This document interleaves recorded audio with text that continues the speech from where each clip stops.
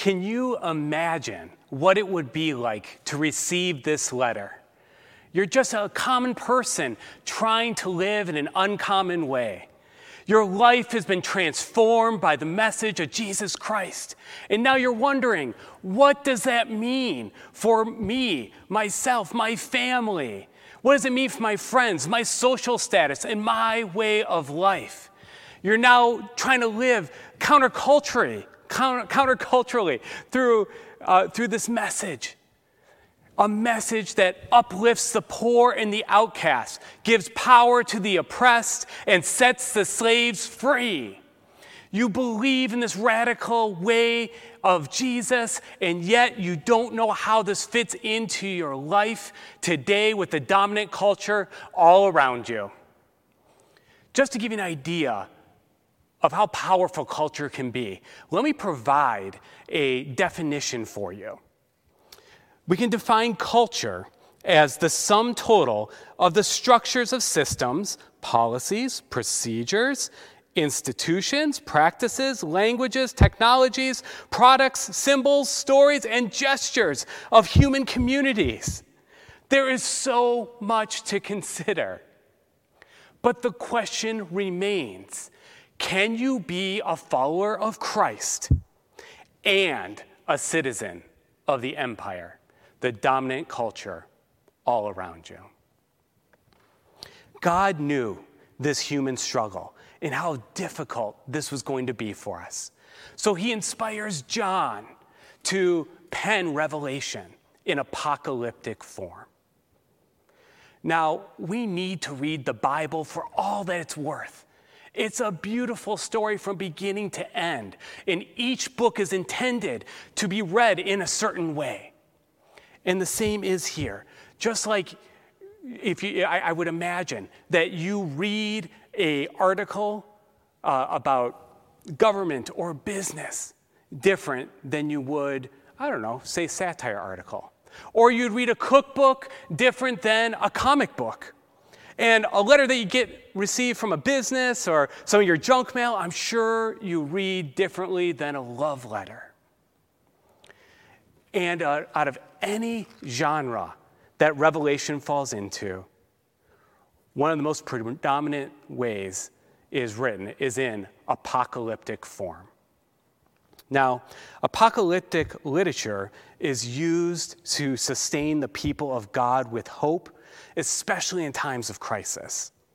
This writing style uses a lot of symbols and images to convey a message about the current empire or people in power, or to show the struggle of the people of God. By using these symbols and images, they can say things about public figures that they would disagree with without being harmed or killed. And ultimately, the writer wants to convey the ultimate victory of God to all who read and hear the writings. Now, the book of Revelation can also be a prophetic book. However, biblical prophecy is not future telling. Biblical prophecy is when an individual is called by God and given a message to deliver to a people or community. This prophet comes in, they make themselves part of the community, and they deliver the message of challenge or comfort to this community. There is a moment of judgment that could happen, but there's always a possibility of salvation if people will turn from their ways and turn back towards God. In the book of Revelation, we will also find resistance literature. One of the primary purposes of Revelation is to remind the church, both then and now, not to give in to the demands and practices of the culture, of the empire, of the system that's in place, that's already been judged by God and is always coming to its demise. In the book of Revelation, we also find worship literature. Throughout Revelation, we see acts of worship, both liturgical worship and faithful living. The book calls God's people back to first commandment faithfulness. And finally, the book of Revelation is a pastoral letter.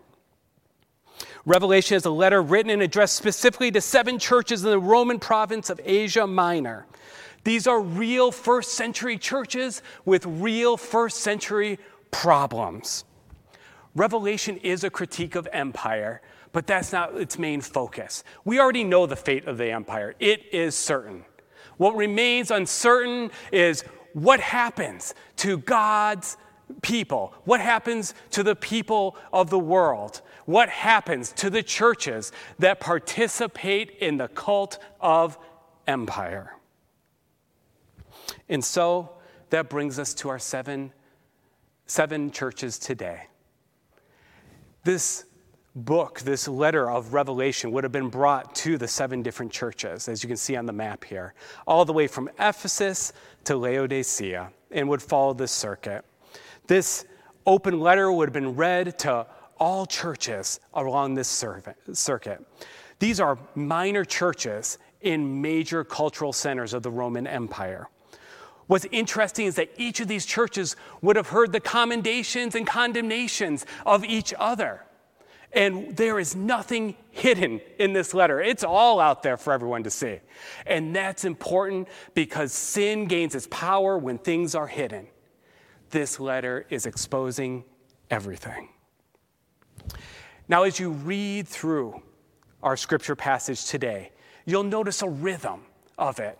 And that rhythm is that first there's a message that's written to the angel of the church of, and then we have our commendations, then we are taken to our condemnations. We're then followed up with a call to have ears to hear. And finally, we are given a conquering promise. When we look at the commendations that Christ offers the churches are just as profound as the condemnations. It's easy to see that Christ commends a church for its love, steadfastness, endurance, faith, and service. Although these attributes may seem obvious, remember, these are first century churches that are figuring this out as they go along. As church inspired these words to John, there's no doubt that Christ was thinking about his earthly ministry here and calling us to that same ministry. He's calling his Holy Spirit empowered churches to serve and minister in the same way. We are both commended and challenged to minister as Christ in our communities. And then from our reading, we can also find out and know that there's no such thing as a perfect church, right?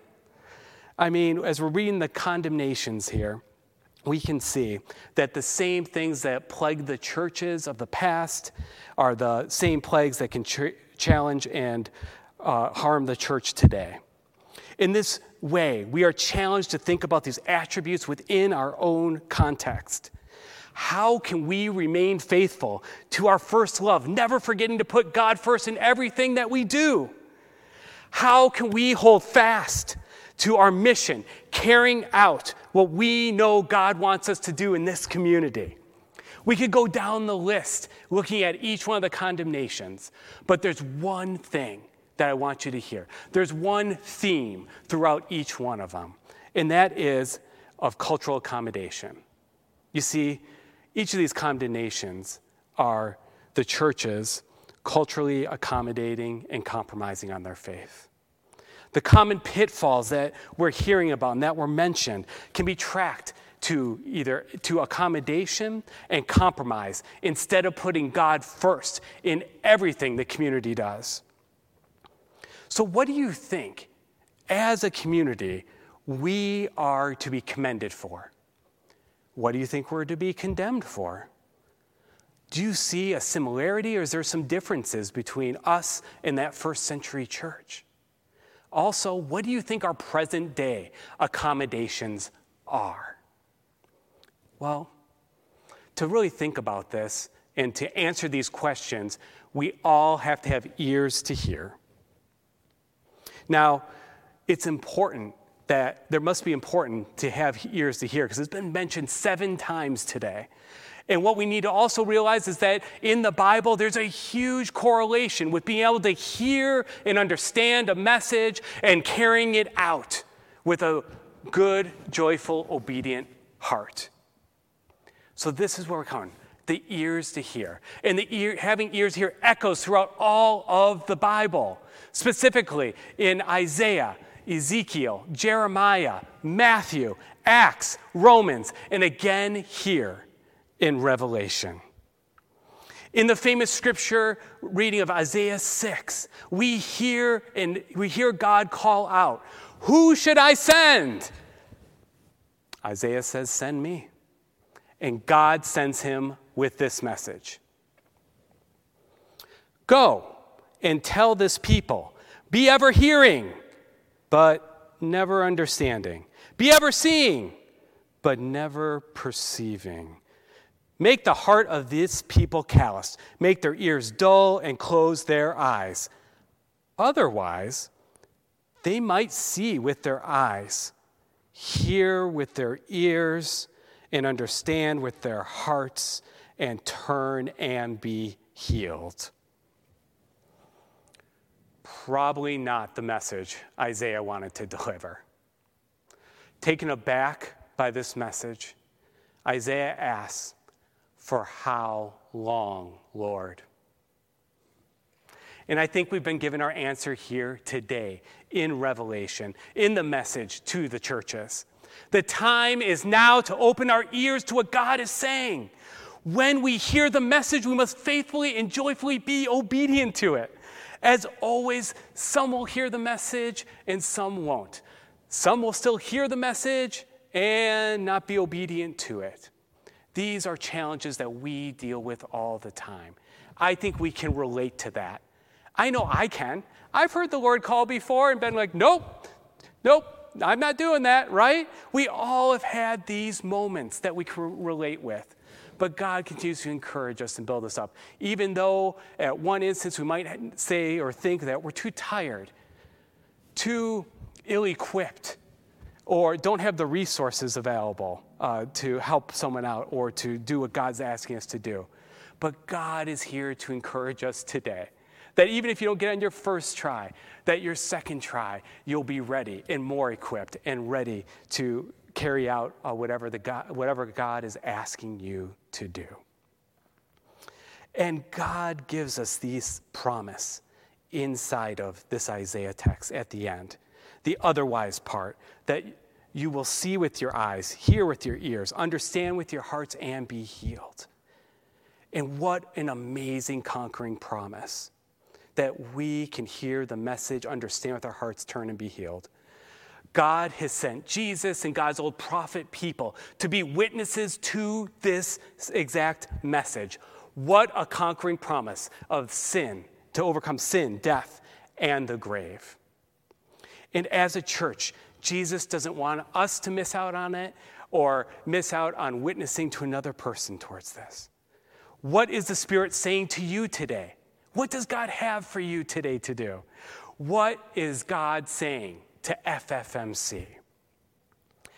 Now, at the end of each of these sections, there is a conquering promise.